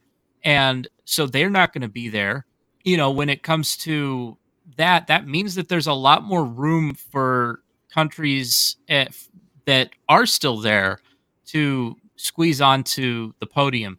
And there are some events that are kind of designed to help that, right? So in biathlon, it does not matter how deep your team is. There's limits on how, so you don't get to run a B team at the top level, right? Okay. Like some other sports, you might have like the Norwegian A team and then the Norwegian B team that is maybe coming in second because they're almost as good. In biathlon right now, the top 6 athletes on the men's side in the rankings are all Norwegian. That doesn't surprise me. Because this is a Scandinavian sport, right? Like it was created for like Norwegian military patrols or whatever. Yeah, so historically biathlon has been very big, kind of the base, like where it really was popular when it was first getting set up was Scandinavia and the Soviet Union. And since then, where you need to ski and shoot animals that are trying to kill you. It makes sense. Right. But since then, it's become really popular actually in France and Germany as well. Germany is going to have the biggest crowds here. I know it's in Czechia, but Germany is going to have the biggest crowds here. You will know if a German athlete is doing well, if a German athlete is in contention for a win, because you will hear it in the crowd. Y'all remember the last time there was a large German contingent in Czechia and how well that went? Well, it happens anytime biathlon is in Nove Mesto, I'll tell you that. All right. Oh, sure. I make a Sudetenland joke and no one fucking breaks. Thank you, people. But yeah, so like Norway is probably the favorites in a lot of categories. I think, especially on the men's side. On the women's side, the Norwegian team had a couple of their top athletes retire recently, and so I think France actually probably has the edge on the women's side, but it's close there. What is the age spread for these athletes? Like when do you age out? Well, so it all depends. A lot of times, because biathlon, if you were at the very top of biathlon, then you're probably making decent money, but it's not like throughout the sport everyone is making a whole lot of money. So like you'll have people that retire just to go have like a different career. It's not the kind of thing where everyone feels the drive to go until their body is the thing that's telling them to stop. Like you'll see people retire quite young for a variety of reasons. I would say so. Generally, it takes a little while to really get up and running. Even if you're like a prodigy coming up, it will take a while just getting your bearings, getting up to speed, figuring out the rhythm and the train, like how to train for the schedule, because it is a very demanding schedule. And that's one thing too that makes things interesting is like we talk about people sitting out in the NBA. In biathlon, you're basically like, if you're competing at a top level, you're pushing your body to the limit. And so one thing that people will do in the biathlon. Well, so there can be. So basically people you want to be peaking at the right time. Like you really can't be peaking the entire biathlon season. No. So you'll have people like be in good form, then you'll have their form fall off. A lot of people will be targeting their form, training in a manner to try to be at their peak now. So you could have some surprise results just based on some people who, their training wasn't as high as it would be to be competitive earlier in the season. And now they're peaking and they might come out of nowhere because you weren't expecting them. You said, so-and-so is having a poor, like I know on the men's side, Quinton Fillon-Maillet of France is having a pretty poor season by his standards, but coming into the world championships, like he could just be training in a way that, this is his focus. And that'll happen to a lot of athletes, especially if they don't have a good start to the season. They'll kind of shift their focus. They'll say, I'm just going to try to win medals and that's going to be my focus. And then you'll see them, they probably won't look good leading up to the events. And then they get to the events and they're able to perform. I mean, I'm personally rooting for the Chileans. They represent those Andes mountains. They haven't won anything ever, but let's go Chile. Let's do it. Well, There will be no Chileans at the Biathlon World Championships. I can say any South Americans. Let's go South America. No, I don't think there will be any South Americans. They're in the Union. There are. They're in the IBU, not the thing you get in IPAs. Yeah, so there's a lot of it. Like, it's expensive to send athletes places, especially if this event is in Europe and you're not in Europe. So a lot of countries that are like, they don't have the budget, or they might have like 1 or 2 athletes that kind of self-fund themselves. But the big countries to watch in terms of like who's going to win medals, right? So you've got like Norway, France, Germany has come on strong. Germany has like a huge fan base, and their actual biathlon program has kind of fallen on some hard times recently. Like sort of like I don't know, like when Texas wasn't good for a while, where it's like, oh, like there's a lot of people really invested in this, but like they just don't have the juice right now. It's weird to say, "Oh, the Germans back." So, I'm just gonna say that the Germans are back, and they're in Czechia. The Germans are back. Oh no! Oh no! Sweden is always going to be a contender. They don't necessarily have a super deep Italy team, but they have a couple at the top. Yep, Italy will be there. Okay. Italy is interesting because their team, they're working towards 2026 when they're hosting the Winter Olympics. Do they hold their guns like this? No, I don't think so. But yeah, the Italian team is really, really interesting because they have a mix of like some real good young talent that's kind of on their way up and might be, ready to perform in 2026. And then they have some older athletes who maybe would have retired by now if it weren't for the Olympics being in Italy. And I think there are a number of people on the Italian team that kind of want that to be how they go out. So I'm gonna root for Italy. And then Italy's a good choice. I'm going to root for Austria also because I did a project on the country of Austria in 4th grade, and shout out to Austria. Do you think? Yeah, no, Austria and Italy We're are not talking two about countries the Germans being back either. There, they probably won't win like the top country there, but they absolutely could win a gold medal somewhere. They could sneak one. Just give me a medal. It would not shock me to see either of those countries on the podium. I mean, Italy especially, they have some real good, Tommaso Giacomel on the men's side, Lisa Vitozzi on the women's side. We got names here. Holy crap. They're, they perform at a really high level. And Italy is actually, on the women's side, they won the relay, in the women's relay, which is a big accomplishment. The Italian women are, so you don't mess with them. Yeah. I've gotten a spoon from my grandma. I have in the chat. They're a team to watch. I have dropped in the chat, y'all, the 2 mascots. I don't speak Czech, but those 2 mascots are great. One of them, what the hell? I don't know, man. And also, they're selling Nerf sets so you could practice your shooting. Yes, no. So one thing I love about watching biathlon is like every biathlon venue in Europe will like have their own mascots. And they'll have like plush versions of the mascots.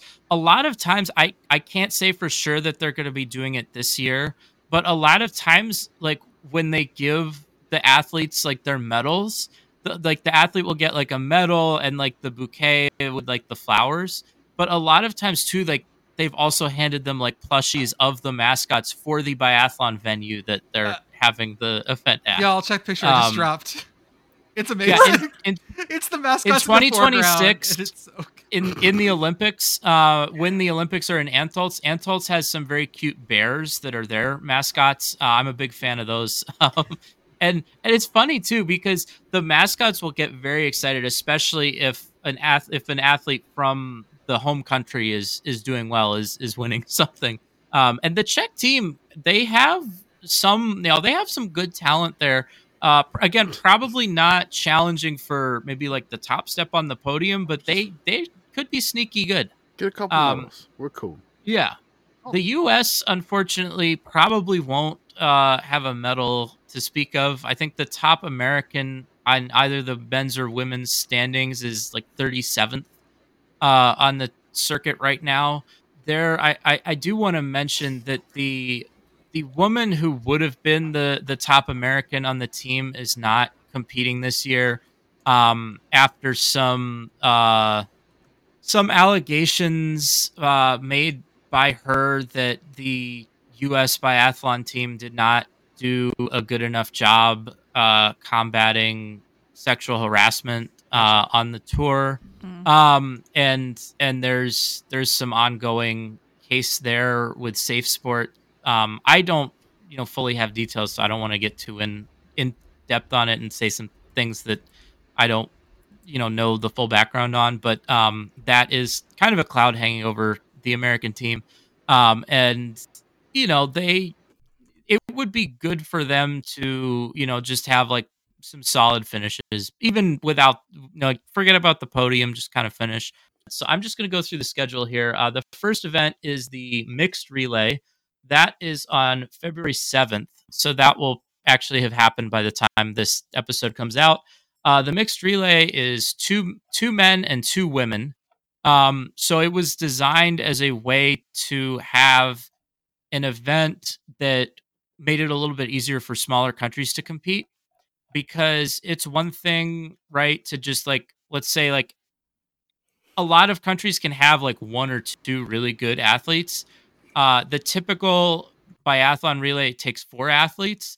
And so for a lot, it's just a lot harder for smaller countries to compete when you get down to like your 4th best man or your 4th best woman. So in this case, for the mixed relay, you only have to go 2 deep. So that's the 7th. That is at 10:20 Central Time. All of these are AM, but all of these are at like a decent time to watch if you are, maybe you have a second screen while you're doing work or something like that. Then February 9th, you have the women's sprint at 10:20 Central. The men's sprint is the next day at 10:05 Central. So the sprint, that's a timed event. So there will be a lot of people on the start list, and every 30 seconds, someone else goes out on the track. Every shot you miss in the sprint, you do a 150-meter penalty loop. Okay, so penalty. And then it's just all done on time, right? So like whoever goes out first, you'll come back in, and then you'll probably wait for over an hour to find out like how you did, because like everyone else has to go through. Typically the contenders go towards the front because the snow can get slower as more people ski on it. So typically you'll see like once you get like through the first like 40 athletes or so, you'll know who's going to win, but then you still have to kind of wait around for everyone to finish. So on the 11th at 7:30 Central is the women's pursuit, and that's followed the same day at 10:05 Central by the men's pursuit. So the pursuit, you're racing to the finish line. So it's not a timed event, but you start based on where you finished in the sprint. So whoever won the sprint starts, and then like let's say the next person finished 15 seconds back, they will wait 15 seconds before they go out on the track.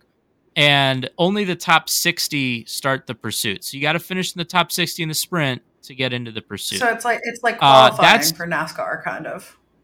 Yeah. Except if you actually kept the time, and the times can get pretty big. I mean, you'll have like minutes, like a couple minutes back from when the first person starts to when the last person starts. The reason they do that is the shooting ranges only have 30 lanes. So you can't have the whole field going at the same time. So you need a way to kind of space them up. So I would recommend, like, if you're only going to watch certain events, the pursuit is a better one to watch. Generally, the ones where they race to a finish are more exciting, easier to watch than the ones where it's timed. Then at the 13th at 10:10 a.m. Central, the women's individual, and then on the 14th at 10:20, the men's individual. So this is like the sprint, but it's longer. And instead of penalty loops, every time you miss, they just add a minute to your time. So what this ends up making the case is that shooting is really important in the individual, because a minute is much longer than it takes to ski the 150 meters. Like the 150 meter penalty loop, it takes like 20, 25 seconds. So the penalty for missing in the individual is like more than double what it is in a lot of the other races.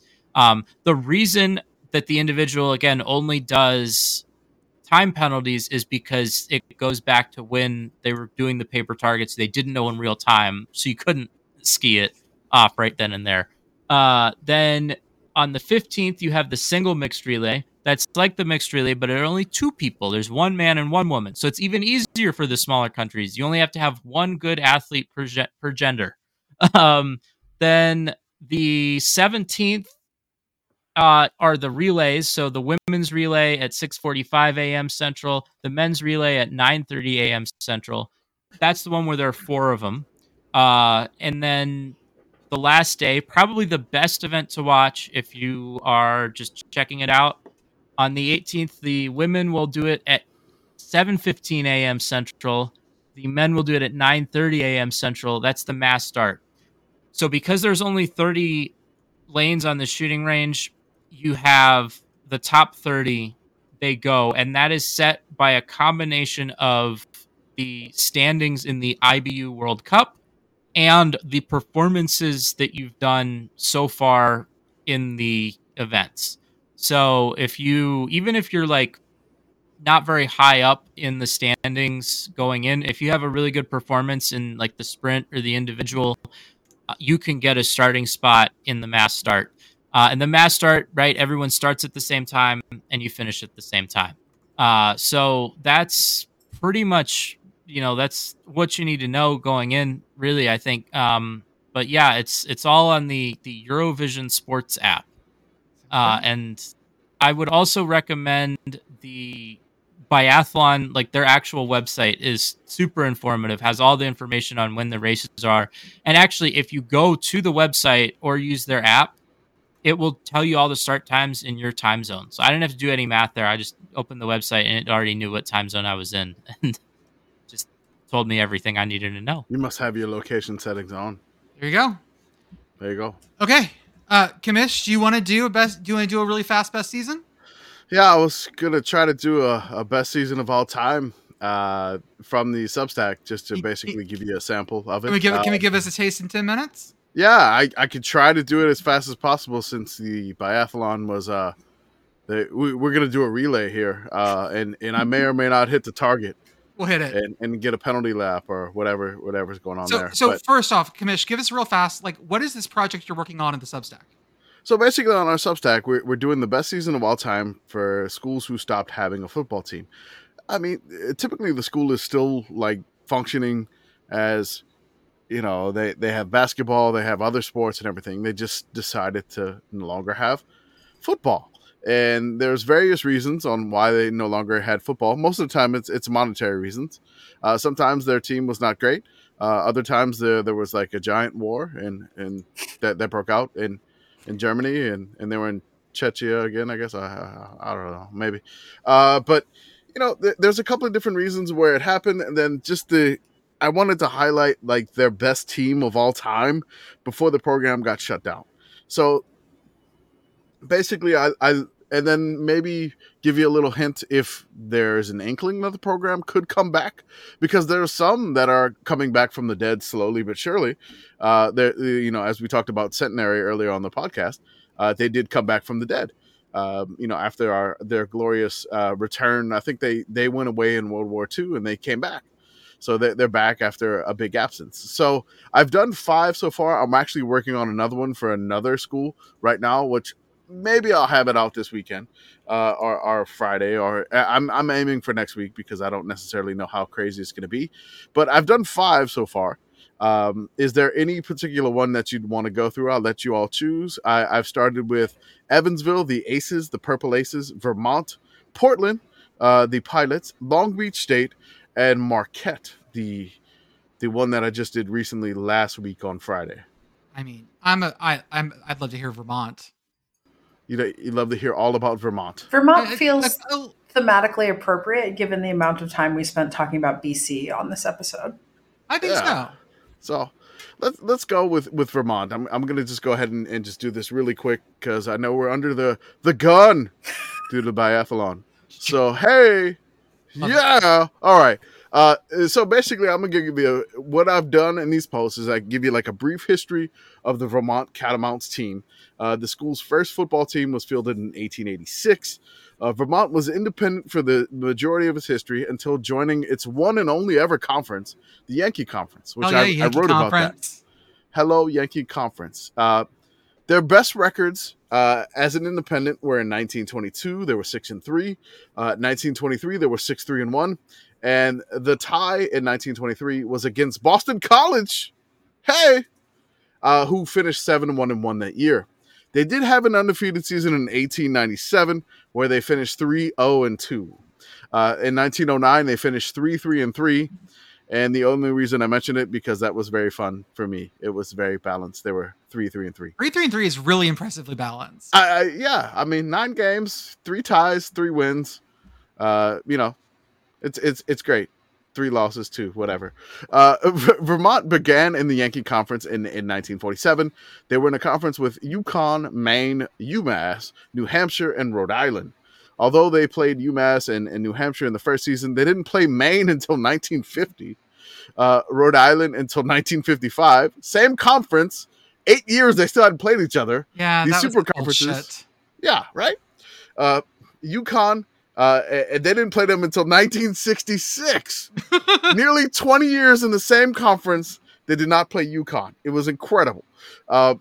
So Vermont's winning percentage in the Yankee Conference was just not great. It was not going well. In their history in the Yankee Conference, they were 27, 66, and 2. Their winning percentage was 295. Just not great.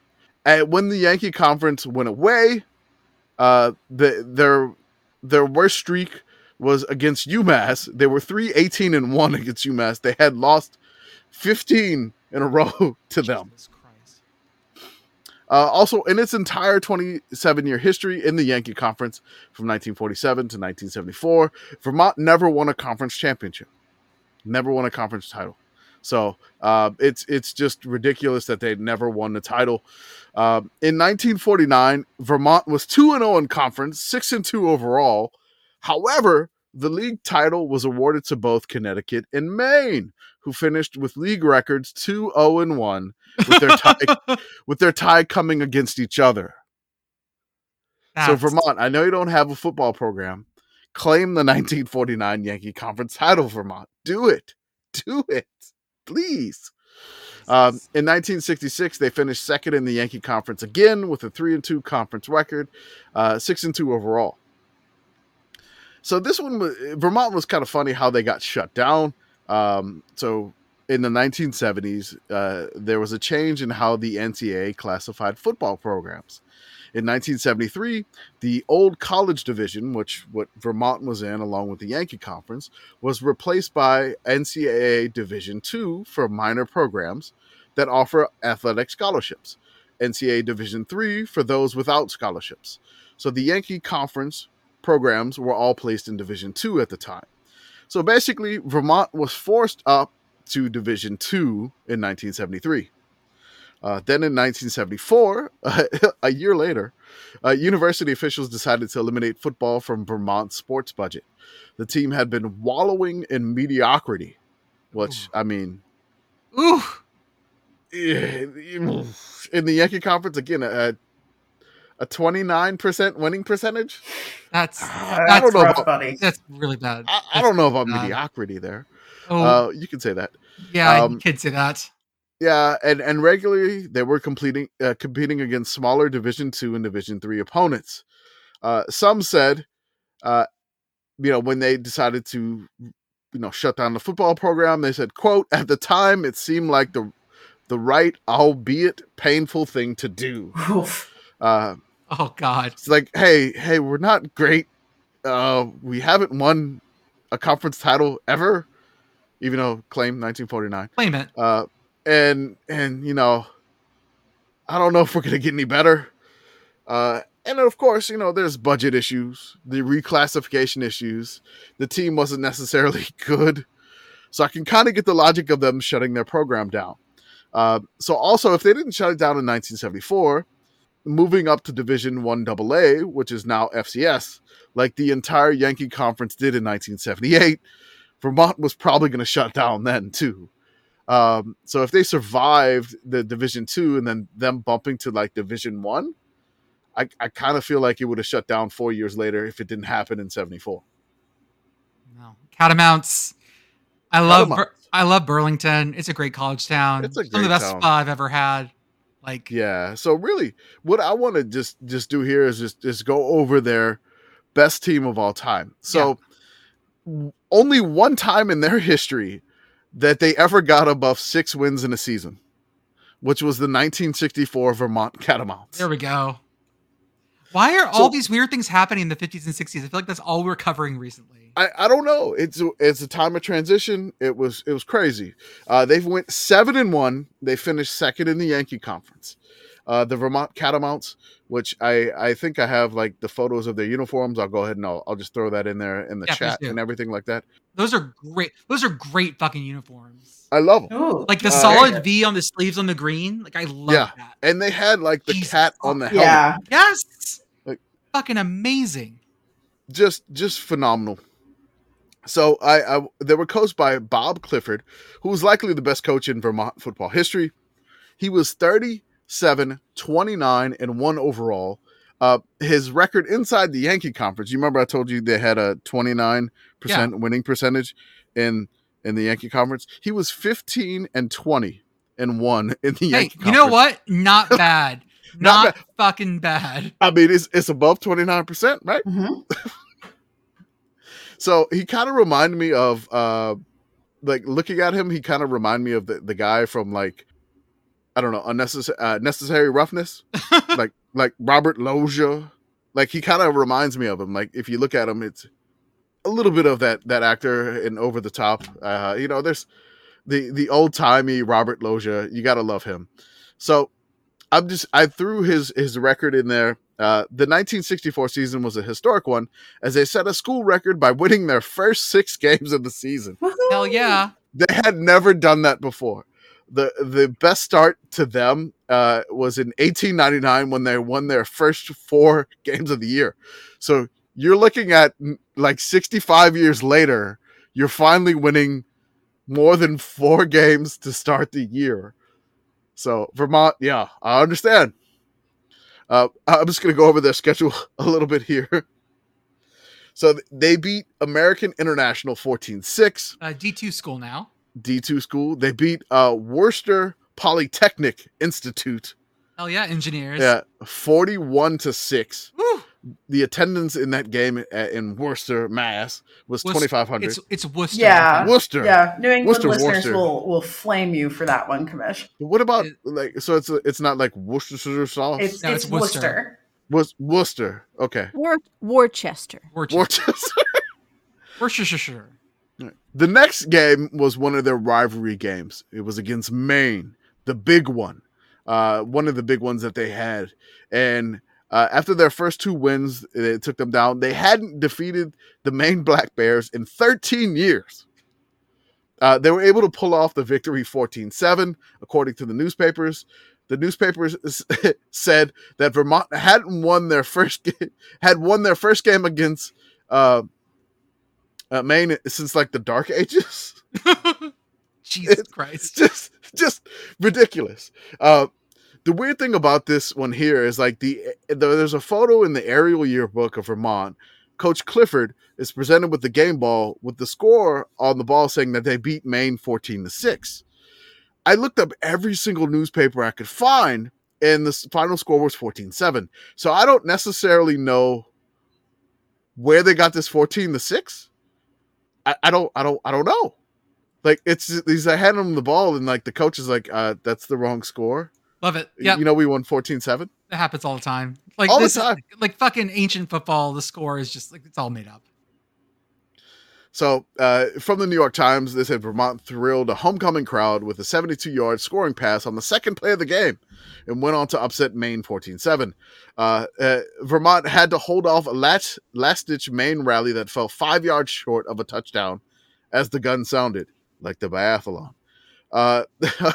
A goal line stand for the Catamounts. We need more of that. It's not a starter pistol. It's someone with a rifle on their shoulder lying prone, taking a shot. Right. I mean, they could be skiing out there in Vermont. There's Green Mountains out there, right? Yeah, the literal Green Mountains, yes. The Green Mountains. They pulled out a narrow victory the next week against Rhode Island 16-8. Then they went on to beat another rival in New Hampshire 40-0. Fuck yeah. Beat up their biggest win of the year. Their only loss of the year was to 10th ranked in the small AP colleges poll. UMass, of course, denied them their bid for their conference title. Damn it, UMass. Damn it, UMass. The writer that wrote this one that said like UMass just couldn't hang on. His name was Bishop. I love it. Bishop. Just ridiculous. It's incredible. As you can see by the stats, the Catamounts were basically outmatched by UMass. They did finish up the season with a nice win over Middlebury, 12-0, to end the season on a high note. So, I mean, the best season of all time for Vermont. 7-1, only lost to like a ranked opponent, essentially, and finishing second in the conference like they did 3 times in their history. Won the Vermont State Championship. They beat Norwich and they beat Middlebury. There you go. That's right. They won the Vermont Championship. And didn't play Colby because fuck Colby. So good to go. That's right. So on these Substacks, right. I fucking said it. Fuck Colby. That's right. Do it. Say it. Fuck Say Colby. it. New Englander, Jordan. So at the end of these, I typically do like a little section that says any chance at football returning. So technically football's back at the University of Vermont, but it's in like the club fashion. So it returned in 2007. There was a quote from like an article from the New York Times. It said, that statement should send tremors through your mother's preserves.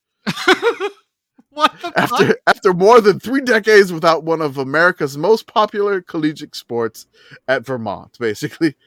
Football returns to Vermont by Chuck Clarino. I do want to give a shout out to the late, great Buddy Tevens here. When Vermont wanted to start their club football back up, he donated a bunch of pads and like gear and everything like that to allow the club football team to come back to Vermont. Got the right colors already. I mean, technically there's some green there. So for the first time since 1974, the University of Vermont student athletes will don the green and gold uniforms and represent the college on the gridiron. So it's a club football team. It was in the Northeast Independent Football League, and their conference was called the Yankee Conference. So it was kind of back in some weird form. Their last season that I was able to find, that was in 2022 when they finished 0-2 in conference and 1-3 overall. I'm not sure why they didn't play in 2023. I could not find much information, but I do hope that they are still back. It would really be nice to see them in FCS again, maybe in the CAA. With all those teams? No fucking more teams in the CAA. We're going to have 18 fucking Put teams. them in the NEC or whatever. Do that. God. Do that. But again, after like a year of toil and sweat, they were able to play the game again. I'll leave you with that New York Times article. But that's what I've been doing on the Substack. Subscribe. I got another one coming, which is going to be something way out northwest.